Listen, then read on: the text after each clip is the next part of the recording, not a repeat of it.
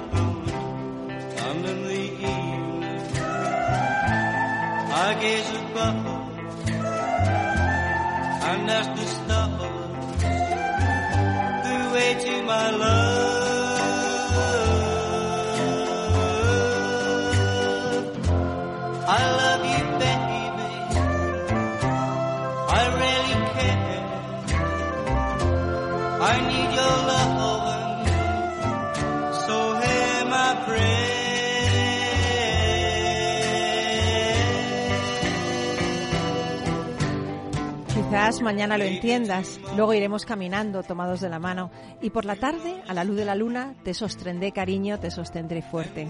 Esto lo cantaba Billy Fori en Maybe Tomorrow, Italia como hoy, pero de 1940 nacía este hombre, Billy Fori. Era pionero del rock and roll, igualó el récord de 24 éxitos de los Beatles en la década de 1960 y en marzo de 1982 sufrió un grave infarto con parálisis y ceguera temporal, pero a pesar de saber el riesgo que corría, se embarcó en una gira más, que habría de ser la última. Murió un año después, en 1983, tras una última actuación. ¿Estás en Rock and Talent?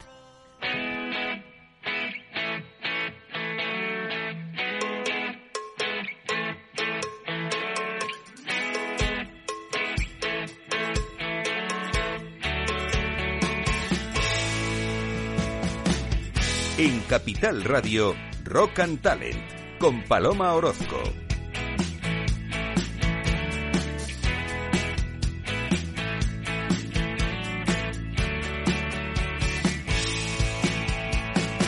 Bienvenido, bienvenida a Rock and Talent. Feliz, contenta de estar otra vez aquí contigo, empezando esta semana, enfilando una semana donde seguro vas a ser muy feliz, porque ya sabes que siempre digo que eso depende de ti. Así que no seas tonto, hombre, hay que ser feliz y depende de ti, pues ponte a ello directamente. Bueno, dentro de los negocios más absurdos y rentables de la historia destacamos la roca mascota. Sí, lo oyes bien, la roca mascota. En 1975 el americano Gary Dahl era un simple director creativo que trabajaba para diversas agencias de publicidad. Bueno, pues una noche, en una reunión con amigos, todos acabaron comentando y haciendo chistes sobre las sucias que suelen ser las mascotas y lo genial que sería tener una que no manchase lo más mínimo. Bueno, a esta gente no le gustan nada los animales, porque yo con mi Yuki soy feliz y a mí no me mancha nada. Mi Yuki sí le saca 3 veces al día, pero bueno, esto cierro paréntesis. Puestos a seguir con la estupidez, bueno, pues Gary cogió una piedra, la metió en una caja y se puso a intentar venderla por $3,95 con el nombre de Pet Rock.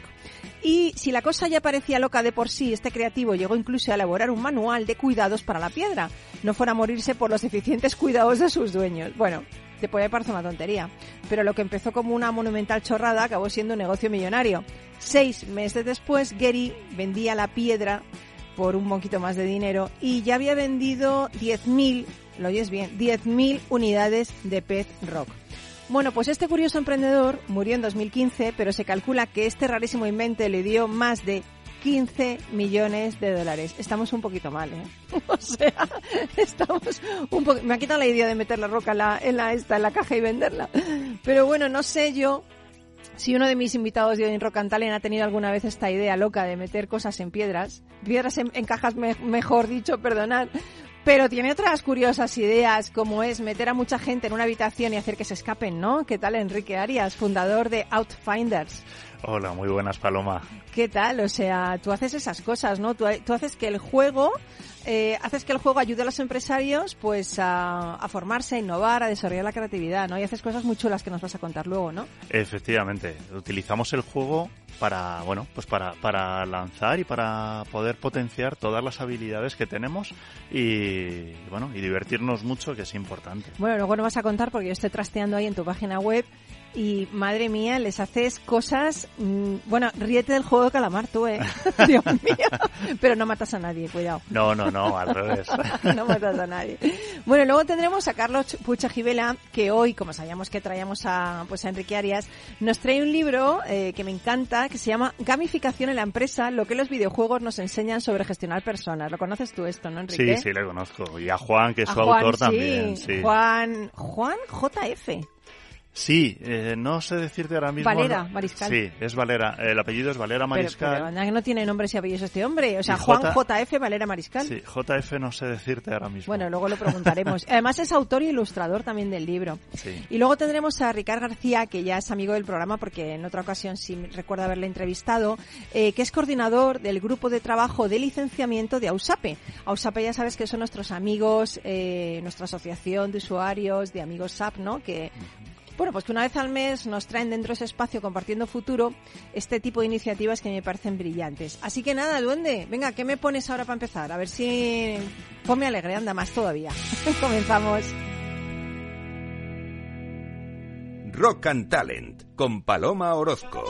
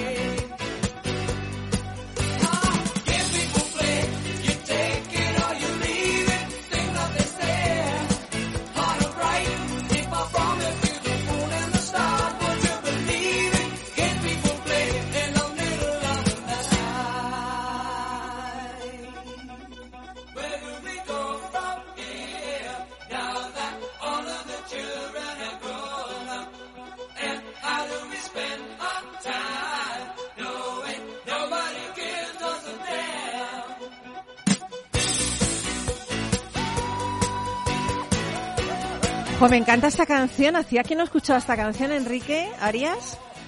¿Sabes quién es, no? No sé decirte, yo también la he escuchado hace mucho. Empieza por Alan y termina por Parson. Pero mira qué canción te ha puesto, Alan Parson Project. Exacto, Sí, te ha puesto los juegos a los que juega la gente. Uh-huh. Bueno, supongo que estos tipos de juegos, no sé si jugarás tú con la gente, pero Alan Parson sí, mira, también juega, Bueno, la gente juega con nosotros. Sí, qué bonito, porque tú eres fundador de Outfinders. Y a mí me hace gracia cuando somos pequeños, que somos esponjas, aprendemos un montón, jugamos un montón, me encanta jugar, pero cuando crecemos y ya somos como adultos, parece que abandonamos esto, ¿no? Y yo creo que el juego es una herramienta fundamental de aprendizaje, ¿no? Es una herramienta, pero no solo de aprendizaje, Uh-huh. es una herramienta de motivación, es una herramienta de potenciación y, por supuesto, de aprendizaje, como tú has comentado, ¿no? Uh-huh. El juego nos da vida.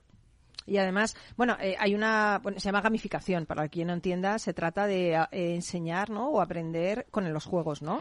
La gamificación se trata de aplicar las técnicas de los juegos en el entorno serio. Ya puede ser en la formación, o puede ser en procesos de la empresa, o puede ser en innovación, en muchos ámbitos.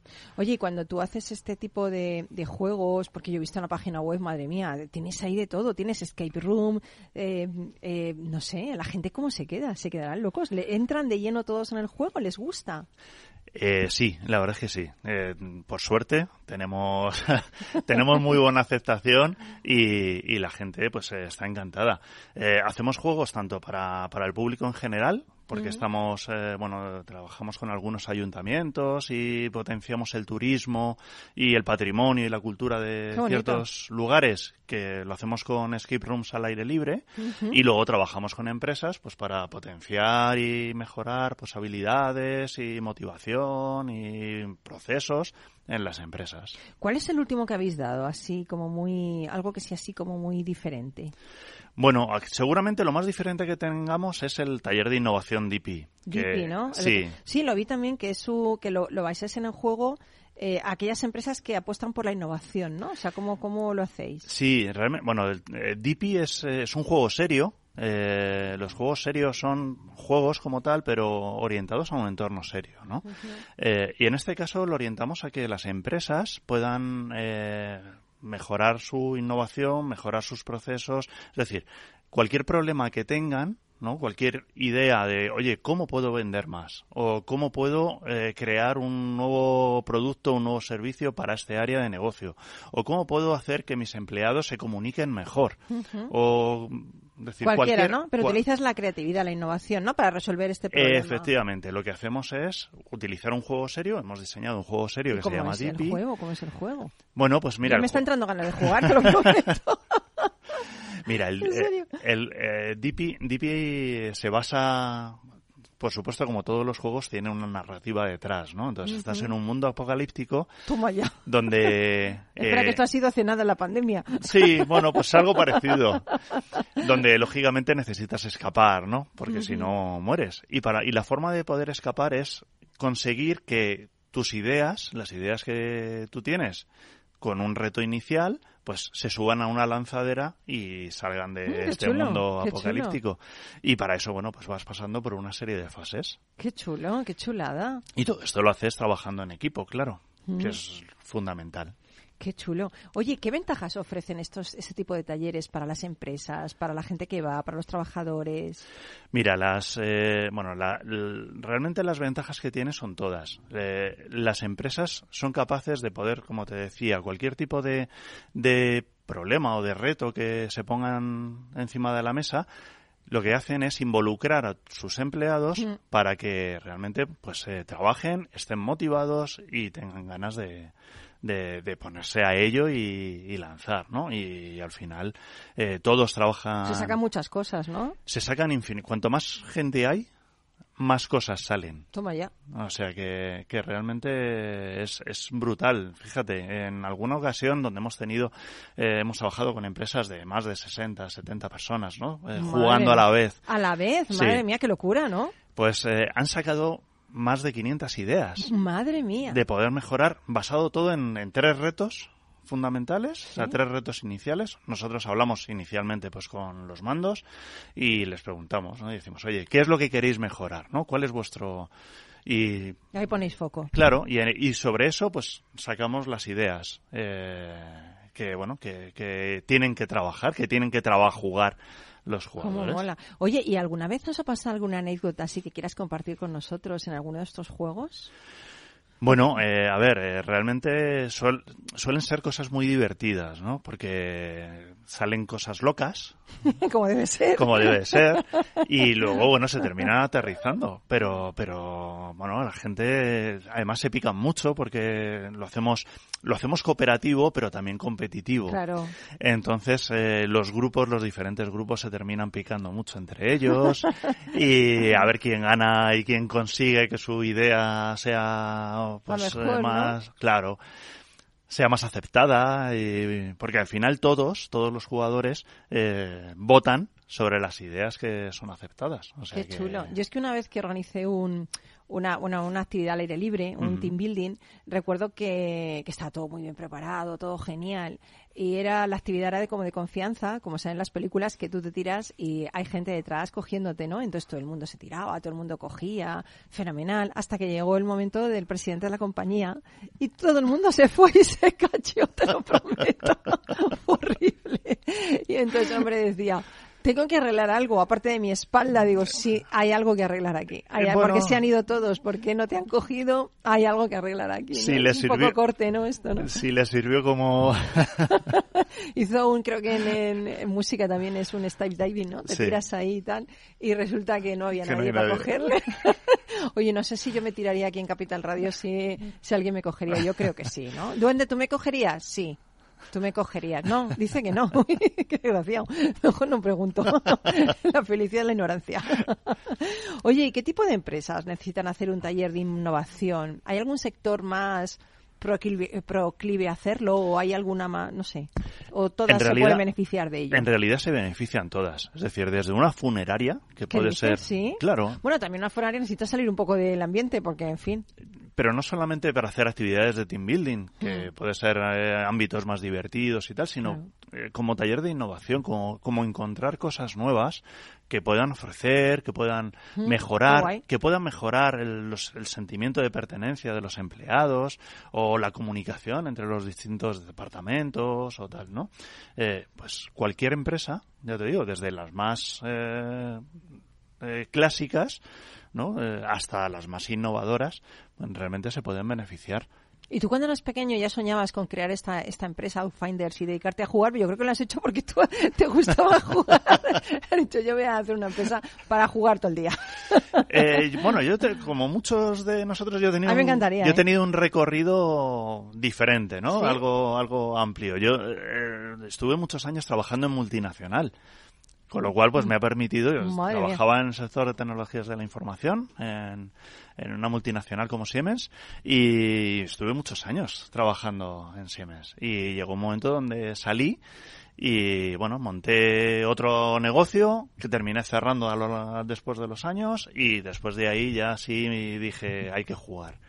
Hay que jugar. Hay que jugar. Pues mira, acaba de entrar Carlos Pucha Gibela, que tiene una historia parecida, porque tú estabas trabajando también de gerente en una compañía tecnológica bastante grande, en Indra. Sí. Después te fuiste, montaste algo, y ahora estás con nosotros dirigiendo Cripto Capital. Así es. Te hemos fichado, ¿sabes? Todo lo que viene aquí se queda aquí. Bueno. Es una cosa... Estamos hablando con Enrique del tema de la gamificación, luego sé que has traído el libro, que además le conoce al autor, Enrique, ¿Ah, sí? ¿sabes? Sí, a Juan Valera. Juan Valera, sí. Muy bien. No sabemos de lo que es JF. Yo creo que es Francisco, pero no estoy seguro. Vale. Creo que es Juan Francisco. Pero sí. fíjate, nos está hablando un poco de dentro de Outfinders lo que hacen con el tema de juegos, DIPI, que es una cosa, un taller de innovación. ¿Tú crees en este tema de la gamificación para hacer que las empresas encuentren nuevas ideas, para que los empleados Yo creo totalmente. Lo que pasa es que, como todo, como hacer bien un programa de radio como tú lo haces, Paloma, es difícil, pues bueno, hacer... has venido y me encanta, cómo has venido. Es que es verdad, es difícil y lo haces muy bien. Pues hacer juegos buenos que realmente sirvan para el objetivo que se pretende también es difícil. Y entonces hay que hacerlo bien, claro. Sí, yo he visto además en vuestra página esos escape room con incluso ponéis muchos materiales, ¿no? O sea, realmente he visto, como decías, una cripto... Bueno, depende. Tenemos juegos donde jugamos con tecnología, utilizamos el móvil para jugar. Qué guay. Se hace juegos al aire libre utilizando el móvil o utilizando un iPad. Y tenemos juegos donde puedes tener en habitaciones, por ejemplo, donde con 2 maletas y el contenido que metemos en las maletas, que no te lo voy a desvelar. Yo quiero hacerlo. donde podéis jugar. Y tenemos otros juegos donde combinamos el móvil con elementos físicos, como por ejemplo un Cryptest, ¿no?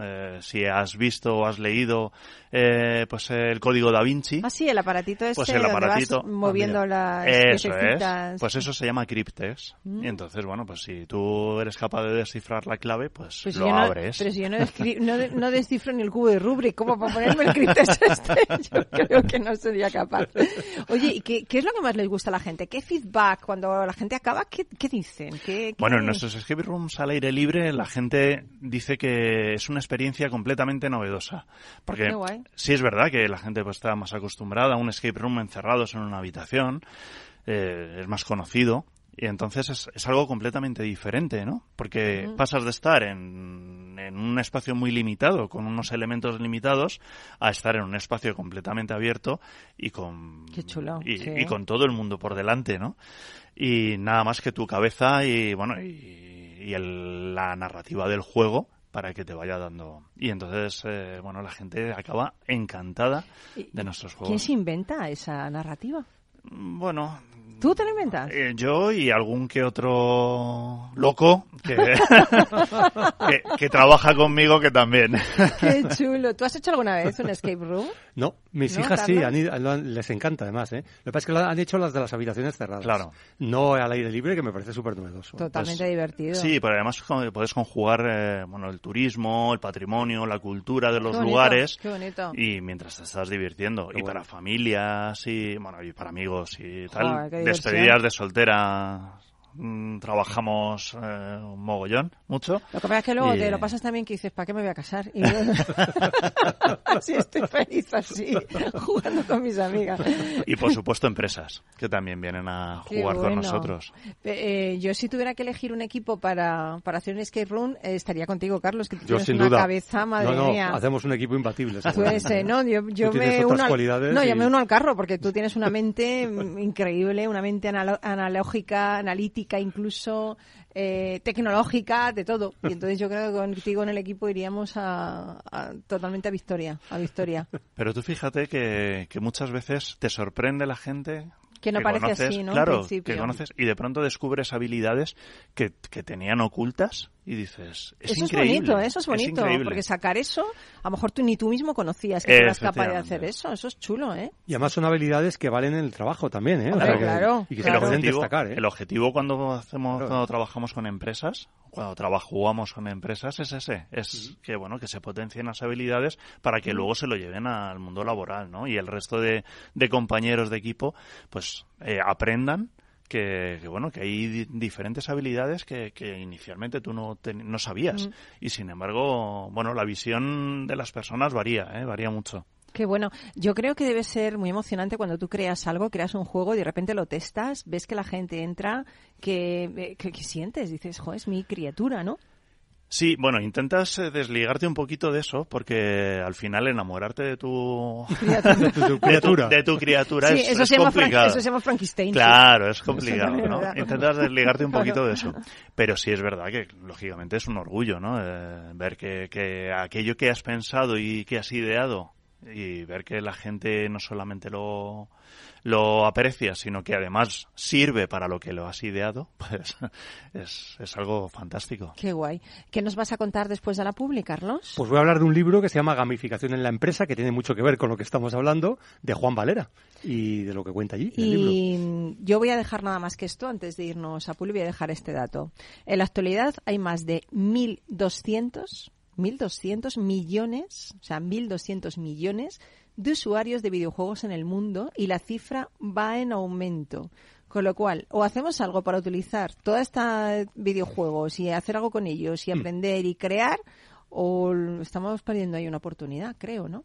Sin duda, ¿eh? Y de hecho se está aplicando en cualquiera de los campos. El programa que hay hoy a las 3, que es Cripto Capital, el programa que tengo el honor de dirigir, ¿sí? Realmente muchas de las aplicaciones de las finanzas descentralizadas parecen videojuegos. Y muchos usuarios se ven atraídos también por el hecho de poder manejar su capital o sus criptoactivos, porque la interfaz les ayuda a imaginar que están jugando. Y de eso les ayuda también a interactuar con esa aplicación. Es un poco peligroso. Porque también es cierto, puede crear adicciones. Y no estás jugando. Y puede crear adicciones también, sí, claro, sí, y totalmente. Si te juegas ahí todo tu dinerín. Pero lo hace atractivo, ¿eh? Sí, eso está claro, Tan atractivo como este programa y como los invitados que lo componen. Duende, que nos vamos a publi, ¿no? Pues ala, venga, volvemos enseguida. Ni se te ocurra moverte, vamos, pero ni un momento. Ahora venimos.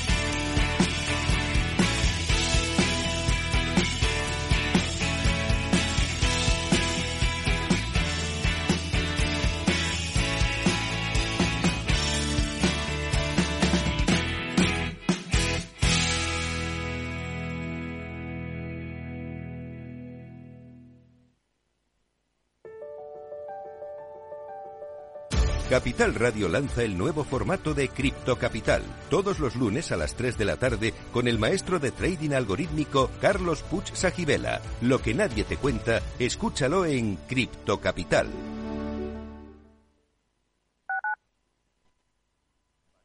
Capital Radio 103.2. Ahorra agua con Isabel la del Segundo. Genial si no te bañas, pero si cuando te duchas te escuchas el disco entero, malamente. Solo una canción, ¿vale? ¡Una canción! Más consejos para ahorrar agua en canaldeisabelsegunda.es. Canal de Isabel II. Cuidamos el agua. Gráficas Naciones. Más de 50 años de experiencia en el sector de las artes gráficas. Apostamos por la última tecnología tanto en impresión offset como en digital y gran formato. Realizamos todo tipo de impresión. Tarjetas de visita, folletos, libros, vinilos, decoración y montaje de stands. Más información en el 91 629 21 45 o en gráficasnaciones.es. Capital Radio, la genuina radio económica.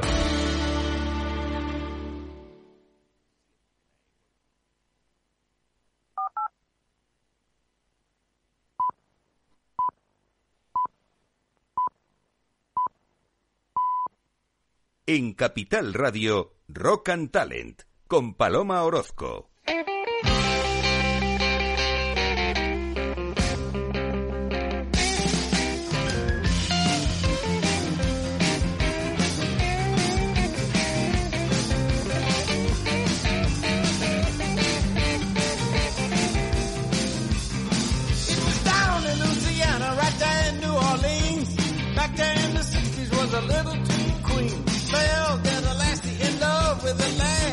It took him to vindicate the feeling she had. She pleaded and she promised every prayer she could. Till everybody whispered to her, lady, be good.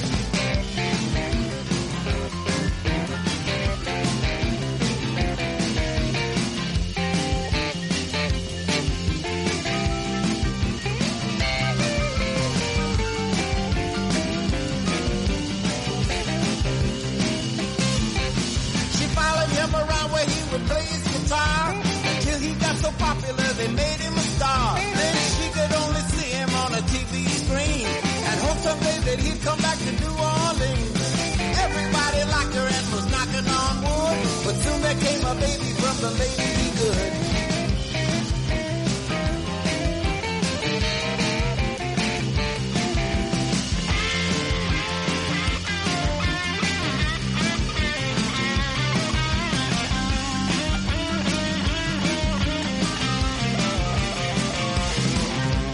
Wondered if he's ever coming back someday. The brighter lights and glory may just keep him away. But then he wrote and told her, do not be dismayed. The love you have for me will never be betrayed. They want me to do a movie about my livelihood, and I want you to play the part of Lady Be Good. Madre mía, qué potencia, qué hombre, Chuck Berry. Me ha cotillado el duende, que esto lo grabó con 90 años. 90 años, y no pudo escucharlo. No lo vio, bueno, no lo escuchó. Ya editado, ¿no? Editado, evidentemente, pero, jolín, 90 años, ¿eh? Qué marcha, ¿eh? Así da gusto. Da gusto, ¿eh? Y la gente de ahora, jóvenes que se quejan, es que estoy cansado, pero ¿de qué estás cansado? ¿De vivir? ¿Lo mejor ves? Entre los cansados y los aburridos, ahí hay... Entre los cansados, los aburridos y los tristes, cansados, aburridos ¿ves? y tristes. Es que hay que jugar. Hay que jugar, a jugar. Porque, exacto, hay que jugar. Hay que jugar. Es totalmente de acuerdo. Bueno, iba a decir una cosa, pero no la digo, que estamos en antena. Hay que jugar en todos los sentidos. Juguemos. Bueno, Carlos Puig-Sagibela, director de Cripto Capital aquí en esta casa, Capital Radio, fundador de ese exitoso blog de libros, bookideasblog.com. Hoy nos traéis gamificación en la empresa, lo que los videojuegos nos enseñan sobre gestionar personas, de Juan Valera Mariscal. Toma ya. Exacto. Juan Valera, bueno, pues es una persona que... Es una persona, hasta ahí llegamos, ¿eh? Ya, pero que aúna el conocimiento tecnológico con también la psicología. Y de hecho, él habla no solo de gamificación, sino de neurogamificación. Toma ya. Que es una técnica de activación emocional consistente en utilizar elementos de diseño, pensamiento, dinámicas y mecánicas de juego en ámbitos no lúdicos para lograr el desarrollo de determinadas habilidades o la superación de obstáculos. Esto es lo mío, lo he visto. Entonces, bueno, él lo que dice es que es el complemento perfecto de entrenamiento en habilidades que requieren superar barreras internas, miedos, resistencia al cambio, creencias personales, prejuicios. Oye, o sea, que supone un antes y un después en la superación de límites. O sea, que está muy bien. De hecho, el propio libro está gamificado porque permite interactuar con el contenido a través del móvil, teniendo acceso a redes sociales, vídeos y aplicaciones. O sea, puedes jugar mientras lees. Puedes jugar. O sea, digamos, lo pone en práctica. ¿Tú lo has hecho? Yo, a ver, he mirado alguno de los enlaces, algún vídeo. Lo que no he hecho es ningún juego porque requiere darse de alta y hacer una serie de cosas que, claro, además necesitas jugar con más personas. Entonces, bueno. Pues... Oye, lo que yo he dicho de los 1.200 millones de usuarios de videojuegos en el mundo, ¿realmente los videojuegos pueden ser una herramienta para que las personas encuentren en sí mismas esas habilidades, para que se motiven, para que crean vinculación con otras personas? Porque siempre están como muy denostados los videojuegos, pero yo creo que... Por cierto, no os he dicho, hoy es un aniversario no sé cuánto tiempo hace que se grabó la primera temporada de Juego de Tronos, pero fue un tal día como hoy. ¿Ah, sí? Sí, por eso. Curioso, mucho Bueno, respecto a los videojuegos es muy polémico el tema. ¿Sí? Han sido muy denostados porque crean adicción también y hay algunas consecuencias que pueden ser negativas. Perdón, pero el amor también, y nadie se mete con ello, joder. Es verdad. Fastidies. Pero fijaros, en el libro, Juan Valera lo que dice es que los videojuegos que aportan mejor y rapidez en la toma de decisiones. O sea, la gente es más ágil tomando decisiones. Total. Pensamiento más rápido y memoria más aguda. Mejor coordinación mano-ojo, eso está claro, o sea, eso ayuda muchísimo, ¿no? Más creatividad y favorecen el aprendizaje, que precisamente es lo que estábamos hablando aquí antes. Yo he de confesar que yo tengo un juego metido en mi iPad y a veces, una vez al día, sí que juego un poco por el tema de prevenir el Alzheimer. O sea, y yo creo que tengo un pensamiento muy rápido. Yo creo que es a base también de jugar, tienes un pensamiento más rápido, ¿no? Es entrenamiento. Totalmente, ¿no? Totalmente. Yo tengo, fijaros, hoy tengo un examen con mis queridos alumnos de ICADE y... ¿Lo de queridos es porque te están escuchando? Bueno, si me están escuchando, fenomenal. No creo porque creo que ahora están en clase. Pero si me escuchan luego en el podcast, pues fantástico. Queridos, no, pero son queridos, son los del máster de Ingeniería de ICADE. Qué bueno. Y hoy tienen el examen final de la asignatura de organización, de comportamiento organizacional y una parte del examen es un test que se realiza con una herramienta que se llama Kahoot, que realmente es una gamificación de los exámenes. Toma ya. Y desde que yo utilizo esta herramienta, a los alumnos se les quedan más los conceptos y además se genera como una dinámica lúdica de competencia sana, de que realmente superarse a sí mismos y a sus compañeros. Pero qué suerte tienen tus alumnos de tener un profe así, madre mía. Sí, pues yo creo que don Evelio no era así en el colegio. Hombre, yo creo que ha cambiado un poco. No, pero yo le tengo mucho cariño a don Evelio, mi profe de latín, pero claro, no era así, totalmente no era así. O sea, que se ve no solo en las empresas, sino también en la enseñanza. Totalmente. Se puede utilizar con mucho éxito. También hay simulaciones muy avanzadas. Por ejemplo, nosotros en la universidad tenemos la suerte de conectar con los casos de Harvard que nos permiten hacer simulaciones con un software que permite simular situaciones empresariales y tomas de decisiones en diferentes ámbitos, en marketing, en estrategia, en finanzas, y ver los efectos que causarían esas decisiones. Y eso hace que el aprendizaje se acelere y sea mucho más interactivo y atractivo. Inmersivo. Inmersivo. Qué bueno. Y bueno, pues Juan Valera en su libro, en Gamificación de las Empresas, pone varios ejemplos. Por ejemplo, pone un ejemplo de Microsoft que introdujo un programa llamado Language Quality Game para involucrar a los empleados en la mejora de la calidad de las traducciones de su software. O sea, que entonces los empleados jugando y bueno, pues un poco casi picándose entre ellos, ¿no? Lo que hacían era mejorar la calidad del software porque le iban corrigiendo, iban guiándole y el software aprendía. Ahora, tienen que seguir practicando más, ya te digo. Bueno, está cada vez mejor, ¿eh? O sea, sí, pero todavía hay que practicar un poco. De hecho, lo digo con cariño, por otro lado. Es sorprendente porque ChatGPT, la herramienta que hemos hablado aquí varias veces, la versión 4, que es la última que es de pago, tiene unas traducciones de una calidad impresionantemente buena, ¿eh? Sí, señor.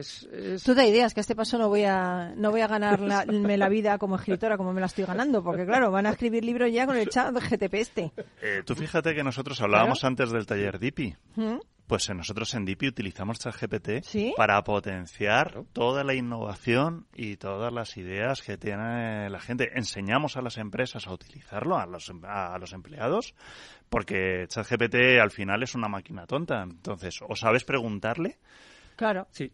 O si no, te da respuestas inútiles. ¿Tú sí le has preguntado? Es un arte saber preguntarlo. Es una nueva profesión que se llama ingeniería de prompts, que es como cómo aprender a preguntar. Sí, pero recuerdo tu momento glorioso aquí. Bueno, es que hicimos... No, tu momento glorioso de escríbeme un poema sobre el Real Madrid. Efectivamente, y escribió un poema y lo contamos aquí. El poema que escribió ChatGPT era el 3, 4 habría que ver qué poema. O sea, en vez de sobre el amor, sobre la primavera, no, sobre el Real Madrid. Bueno, a ver qué es capaz de hacer. Y la verdad es que fue bastante potable. Estuvo muy bien hecho el GPT este. Bueno, más ejemplos, que yo creo que os gustan los ejemplos. A ver, fijaros, sí, me gusta mucho. La empresa de paquetería DHL utilizó la gamificación en su programa DHL Safe Driving Rodeo para mejorar las habilidades de conducción segura de sus empleados de reparto. También tienen que practicar un poco más, por otro lado, esto está un poco Oiga, a ver, yo creo que están en el camino, pero Google y ellos también tienen que... No te rías, Enrique, es cierto, no, tienen que practicar un poco más. Bueno, y luego una empresa que tú conoces bien porque más colaboran con nosotros, SAP Community Network, la empresa SAP. Sí, a mí este ni me le toques, que esto No, por supuesto. Por favor. Pues han creado una plataforma de colaboración que utiliza la gamificación para fomentar la participación entre los pues vamos a preguntarlo a Ricard, que luego le tenemos. SAP Community Network. Sí. Pero esto sí que no tienen que practicar porque lo hacen todo fenomenal, Yo te lo digo, la sin gente... duda. O sea, la conclusión está que las empresas que utilizan la gamificación tienen una ventaja competitiva sobre los que no la usan. Eso es. Y lo que hay que hacer es aprender a usarlas en los terrenos adecuados y con la narrativa, como bien decías antes, que permita a los empleados obtener el máximo de... Pero en Capital Radio tenemos un problema, que no dejamos de practicar la gamificación. Nosotros lo que tenemos que hacer es parar de utilizarla. No te creas. ¿En serio? Sí. Mira, esto es como en la vida. Es decir, cuanto más entrenas, mejor eres. Ahí estamos, sí. Con lo cual, es cierto. Al final, la gamificación lo que te permite es poder entrenar. Es verdad. poder equivocarte y aprender y volver otra vez a hacer. Oye, y lo bueno que es equivocarse, que te equivocas y aprendes. Sí. Y en un entorno seguro, además. Y en un entorno seguro. Claro. Sí, que no se va a reír de ti. No, y que los errores no van a tener consecuencias gravísimas. Sí, ese es el éxito, por ejemplo, de los simuladores de vuelo. Claro. Que, por cierto, Indra es un líder mundial, ¿no? Pero ahí no te la pegas si te equivocas. Pero está demostrado que desde que hay simuladores de vuelo, la calidad de los pilotos es muchísimo más alta. O sea, han sido capaces de acortar los tiempos de entrenamiento y las habilidades de las personas que los usan son mejores. Pues yo voy a recomendar una película que vi hace 3 días que me dejó tocada, El juego de Ender. No sé si lo habéis visto, me encanta la ciencia ficción. El libro es mejor, Pero es alucinante, Sí. Ahí es una simulación, pero el final es demoledor, Sí. Es demoledor. Es cierto. Pierdes totalmente la confianza en el ser humano. No quiero hacer spoiler. Lo malo es que ahí no es un juego. Has hecho spoiler, pero joder, Carlos. Estoy aquí conteniéndome. Luego aquí es que yo lo cuento todo, madre mía de mi vida. Se nos está pegando eso de mí. Bueno, a ver, recuerda que te tienes que ir corriendo al programa, ¿no? Sí, bueno, vamos a grabar el programa que emitimos hoy a las 3 de la tarde y vienen los 2 invitados. Vale. Que, por cierto, son invitados estupendos. Una persona que viene de la empresa TaxDown, que nos ayuda a hacer la declaración de la renta con criptoactivos, y otra persona que viene del Banco Santander y de Alastria. Muy bien. Y nos va a explicar qué están haciendo también en relación con la tecnología blockchain. Muy bien. Santander, Entonces, bueno, pues el libro es Gamificación en la empresa, de Juan Valera. Vale. Pues nada, ya te dejamos libre, Bueno, gracias. Mientras que el duende nos pone... Es que yo ahora quiero recibir a un crack también, Ricard García. Ya lo tengo por ahí, o sea, que nos pone un poquito de musiquita el duende y nada. Adiós, Genial. Carlos. Tú sigue, Enrique. Perfecto. Ricard, enseguida estoy contigo. ¡Hala! Hay que empezar la música.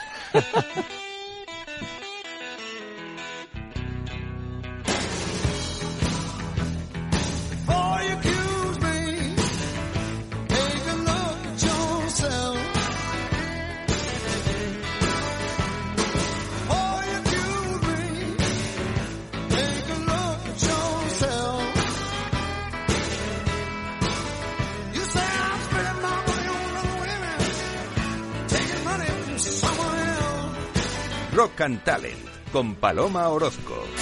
I call your mama, I feel all night say go. Call your mama, I feel all night say go. Mama said, son, don't come my door no more. Madre mía, cómo estoy el duende que me está poniendo a mi Eric Clapton con Before You Accuse Me. Vamos, cómo estamos. Bueno, ahora vamos a una sección que a mí me encanta, porque es gente que hace cosas increíbles, ya verás, Enrique. Nuestra sección se llama Compartiendo Futuro y viene de la mano de nuestros amigos de Ausape. Compartiendo el futuro.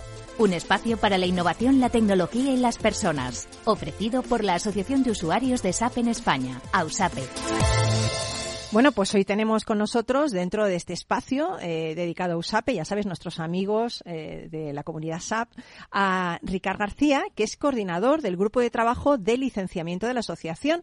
Si recordáis, ya estuvo en otra ocasión Ricard con nosotros. Él es ingeniero informático y, bueno, pues desde noviembre del año pasado se desempeña como responsable de SAP en el fabricante de maquinaria industrial Tabil Int. Anteriormente estuvo en 2 compañías, Inteplats, que estuvo como responsable de IT, y otra que se llama Transgourmet Ibérica, donde fue gerente de Application Management Systems, ¿no? Bueno, y ahora mismo está en este grupo, es un grupo súper activo de licenciamiento de AUSAPE, y me encantaría pues que nos contaras un poquito. Ricard, buenos días. Ante todo, bienvenido de nuevo a Rock and Talent, ¿eh? Buenos días.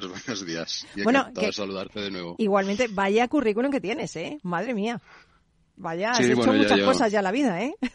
Llevo unos añitos ya ganándome la vida con SAP, sí.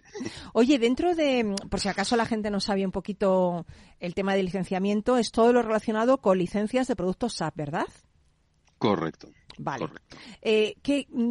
Cuéntanos un poquito esas actividades que estáis llevando a cabo en ese grupo de trabajo que coordinas dentro de AUSAPE. Bueno, básicamente las actividades son en dos aspectos. Uno, organizamos sesiones, últimamente más online que presenciales, pero bueno, los dos tipos, explicando temas de relevancia en cuanto al licenciamiento. Por ejemplo, ahora hemos hecho bastante sobre RISE, migración S4, etcétera, etcétera. Y también, además de eso, solemos contestar pues dudas y problemas que tienen nuestros asociados con temas de licenciamiento. Oye, ¿el licenciamiento es más un tema de negocio o más un tema técnico? ¿O ambos por igual? No, es un tema más de negocio, es un tema más comercial. De hecho, hablando con compañeros y no solo en productos SAP, quizás agradeceríamos que fuera un poquito más técnico y que las propias aplicaciones... Sí, porque nos encontramos muchas veces que no solo con SAP, con otros fabricantes, que estás utilizando cosas que no tienes contratadas y que no tienes licenciada y que no tienes ni idea de que tienes que pagarlas. Entonces nos gustaría... Ostras, pues hay que saberlo, claro, esto es importante. Sí. Nos gustaría quizás hacer un poco de regreso al futuro cuando tenías los programas que si no introducías el código de licencia, el programa no te permitía hacer según qué cosas. Entonces, ahora mismo es un tema más contractual y ya digo, no solo con SAP, con muchos fabricantes y incluso a veces, pues ya digo, es fácil saltárselo sin tener absolutamente ninguna conciencia ni ningún control, porque realmente no estamos en los 80. O sea, las empresas son conscientes que tienen que pagar licencias, la mayoría de empresas no tienen ningún interés en saltarse claro. lo que tienen contratado, pero realmente a veces cuesta, es muy complicado. Madre mía. Llegar a una auditoría tranquilo y diciendo seguro que lo voy a pasar y seguro que lo voy a pasar. Ahora, de todas maneras, el ecosistema SAP, como otras soluciones y servicios tecnológicos, está inmerso en una migración, ¿no? Estáis ahora... Correcto. Esto es lo que yo he oído por ahí, ¿no? Cuéntanos un poco, ¿no? ¿Estáis migrando el modelo? Sí, a ver, esto es una tendencia general del sector de las aplicaciones. O sea, hasta ahora el proveedor de aplicaciones te vendía simplemente el software, ¿vale? Y ahora pues te quiere vender el software, te quiere vender las infraestructuras, los servicios asociados. O sea, un poquito el modelo que hemos visto en otros sectores, por ejemplo, la revolución de Inditex con Zara, ¿no? No solo lo vendo, sino que lo fabrico, compro los tejidos, lo fabrico. Eso lo queda todo, vamos. Sí, claro, pero puedes ofrecer un mejor servicio, mejores márgenes y sí, te lo quedas todo. O Mercadona también, eso es otro ejemplo de yo contrato a mis proveedores, yo lo fabrico, yo vendo mis propias marcas, con lo cual estoy siendo mucho más competitivo y además me estoy quedando con un trozo, digamos, más grande del pastel, ¿no? Oye, hay una pregunta que tenemos, porque cuando yo publico en redes sociales, quién viene, bueno, sí, una pregunta que nos han dejado. Dice, en el caso concreto de SAP, se plantean diferentes escenarios de licenciamiento con la adopción de S4 HANA, el modelo de acceso indirecto, la aparición de RISE with SAP. ¿Qué recomendarías a una organización que está planteándose optar por uno u otro modelo? Bueno, como en todos los cambios que tiene que afrontar uno, es tener muy claro qué tiene y no perder nada o no perder nada importante en el cambio. Es decir, al final en RISE no es nada más que es una oferta comercial, no hay nada que no sea, no es algo técnico, sino es un paquete de S4 en cloud con una serie de, digamos, de productos adicionales en modo prueba, en modo oferta, ¿vale? Para hacer la oferta atractiva, ¿vale? Entonces ese modelo pues comporta pues una serie de características en cuanto a, pues no sé, tiempos de respuesta en caso de incidencias, recuperaciones de bases de datos, en fin. Entonces, es muy importante, ya digo, como en todo cambio, tener muy claro qué tienes, es decir, cuánto tardas en recuperar tu servicio si se te cae un servidor, cuánto tardas en recuperar un backup, disponibilidad de estos backups, tengo de hace un año, de hace un mes, claro. O sea, hacer un inventario de todo esto, de las propias licencias, los derechos que tengo adquiridos en el contrato, porque aquí hay un cambio de contrato. Entonces, hacer un inventario de todo lo que uno tiene y en este cambio intentar deshacerse de lo que no tiene valor y tiene coste y intentar no perder nada de lo que ya tienes. Oye, yo me voy para Palma de Mallorca en 2 meses, que lo sepas ya. Muy bien. Me voy pues por... allí nos veremos. Hombre, es que tenéis un evento estelar de AUSAPE, el Foro Anual, que celebráis en Palma de Mallorca este año. Cuéntame, ¿qué tenéis preparado en el grupo de licenciamiento para el evento? Pues aún no lo tenemos cerrado, pero seguramente será algo relacionado con la migración S4 en RISE o en Cloud, porque ahora, digamos, es lo que está más de moda. Ya se nos va acercando la fecha final del mantenimiento del querido R3 por muchos usuarios y bueno, hay que hacer el cambio. Entendemos, sobre todo los informáticos, que el cambio es necesario. ¿Qué haríamos sin informáticos? ¿Qué haríamos? Este mundo sería mucho peor, te lo digo yo, sin informáticos y desde luego sin SAP, también te digo. Sería, no sé si peor y mejor, diferente seguro. Pero diferente yo creo que para peor, Ricard, yo pienso, o sea, no sé, pero bueno. Oye, pues nada, encantada de haberte tenido otra vez. Y que te digo la verdad que me cojo el avión y que me voy en 2 meses para vuestro foro anual de AUSAPE en Palma de Mallorca, que allí me tenéis, muy bien, directamente. Muy bien. La verdad es que el fórum, aparte de las presentaciones que se hacen más o menos comerciales, aparte de networking, a poder hablar con otros usuarios y con otras empresas de tú a tú, con otros clientes de SAP, la verdad es que solo eso vale la pena. Totalmente. Y veros ahí en acción. Bueno, Ricard, pues nada, hasta cuando tú quieras. Te deseo mucha suerte y hemos compartido un poquito de futuro con personas tan brillantes de AUSAPE, pues como Ricard García. Pues muy bien, muchas gracias a vosotros, buenos días y feliz lunes. Igualmente. Seguimos en Rock and Talent. Hasta luego. AUSAPE te ha ofrecido Compartiendo el Futuro, un espacio para la innovación, la tecnología y las personas. Llévame libre y salvaje, llévame hasta el mar. Llévame libre y salvaje, llévame hasta el mar. Llévame a través de fuego y agua, llévame. Búrlate de los arcángeles del miedo, desátame.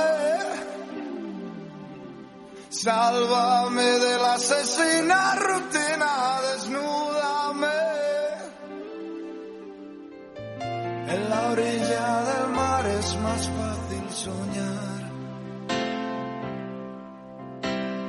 Mirando las estrellas es más fácil soñar. Llévame libre y salvaje, llévame hasta el mar. Llévame libre y salvaje, llévame hasta el mar. Desnúdame. Un abril de hace 7 años ya nos dejaba Manolo Tena. Antes de ser músico fue botones, aprendiz de imprenta, camarero, dibujante y vendedor.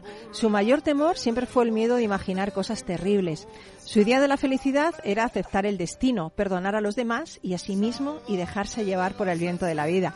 Su ocupación favorita era pescar versos, reescuchar el mar y pasar temporadas en los infiernos, amar y ser amado y confiar en la casualidad y la divina providencia.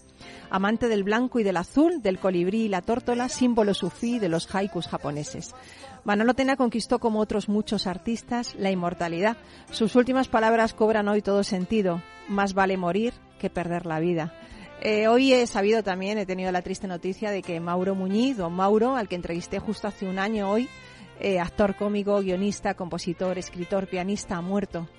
Era un ser maravilloso. Yo le conocí ese día en que le entrevisté en la radio y hablaba de sus ganas de vivir, de sus ganas de crear, de sus ganas de compartir y de jugar también en el escenario. Compartí también una actuación con él en el escenario. ¿Os acordáis de esa obra? ¿Por qué los hombres son de Marte y las mujeres son de Venus? Que lo explicaba perfectamente. ¿Por qué? Ya entendí que sí, que los hombres son de Marte y las mujeres son de Venus. Y nada, quería hacer este pequeño homenaje tanto a Manolo Tena como a Mauro Muñiz, don Mauro, porque yo creo que como ellos todos tendremos que irnos, ¿no? Pero ahora podemos elegir no perder la vida en cosas que no nos hacen felices y con personas que no nos ayudan a crecer y ser mejores. Así que creo que hay que pensar en ello, amiga, que estás ahí al otro lado, y hay que esforzarse en ser feliz, en amor mucho y sobre todo concentrarte en el presente, que es lo único que en este momento tenemos. Bueno, pues muchas gracias, Enrique Arias, fundador de Difunder. ¿Te ha gustado? ¿Sí? Ha sido un placer. Pues a Carlos Puig Sajibela y a Ricard García. Y gracias a ti por estar ahí, sobre todo al Duende, que ha estado en el control y eligiendo toda esta maravillosa música. Te mando un enorme abrazo de todos los que hacemos Rock and Talent, pero no quiero despedirme sin darte mi consejo samurái de hoy, que es muy pequeño y muy simple. Dice, si quieres subir, inventa la escalera. ¿Cómo te has quedado, Duende? Que hay gente que está siempre dando vueltas. Quiero subir, a ver si alguien me pone una escalera. Quiero subir, a ver si me encuentro una escalera por la vida. Quiero subir, pero no sé ni dónde buscarla. No, jolín, inventa tu propio camino, inventa tu propia escalera, jolín. No te quejes tanto y tira para adelante y haz las cosas que tienes que hacer en la vida y sea feliz y haz feliz a la gente. Que esto es lo más bonito del mundo. Para que cuando te vayas seas, ¿qué? Un bonito recuerdo. Así que nada, nosotros esperamos también ser un bonito recuerdo durante toda esta semana y que compartas con nosotros otra semana, la semana que viene. La semana que viene va a ser espectacular. Ya sé que me tengo que ir, pero es que solo quiero decirte que la semana que viene no os podéis perder el programa porque vamos a tener aquí a cuerpos de seguridad del Estado, no te digo más, pero además haciendo cosas que no imagináis. Ahí lo dejo. Expectativa. Besitos. Venga, buena semana. Chao, nos vemos el lunes que viene.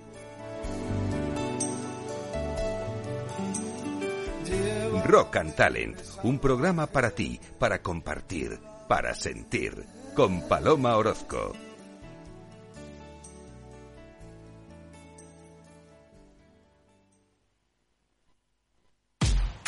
En abril, aguas Novi.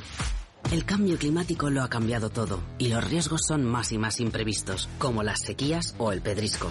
Por eso necesitas un buen seguro agrario que garantice tu tranquilidad. Y ahora es el momento de contratar tu seguro de herbáceos.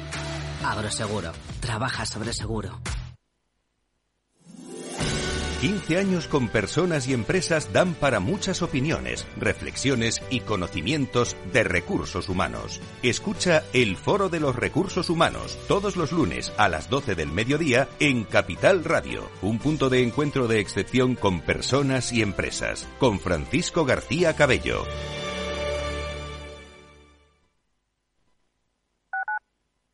Capital Radio 103.2.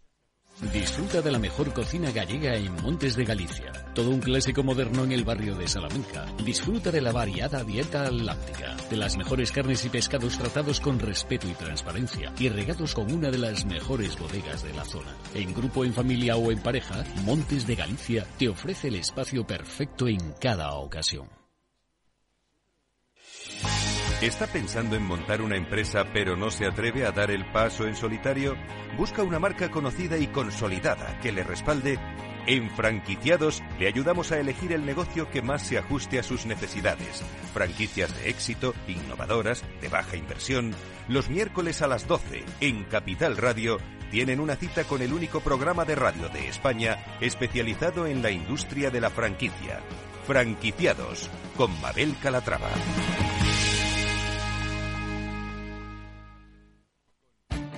Esto te estás perdiendo si no escuchas a Rocío Arbiza en Mercado Abierto.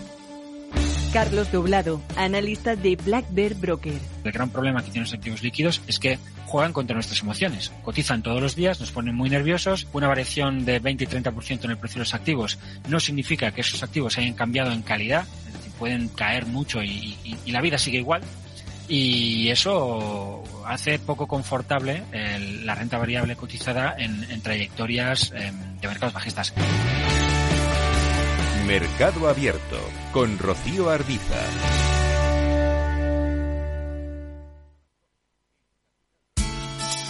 De la mano de Alejandro Mazón y el equipo de Cuídate Deluxe, llega el chico del chándal a El Balance para ayudarnos a estar en forma y mejorar nuestro bienestar general. Los miércoles a las 8:30 de la tarde en El Balance. Capital Radio.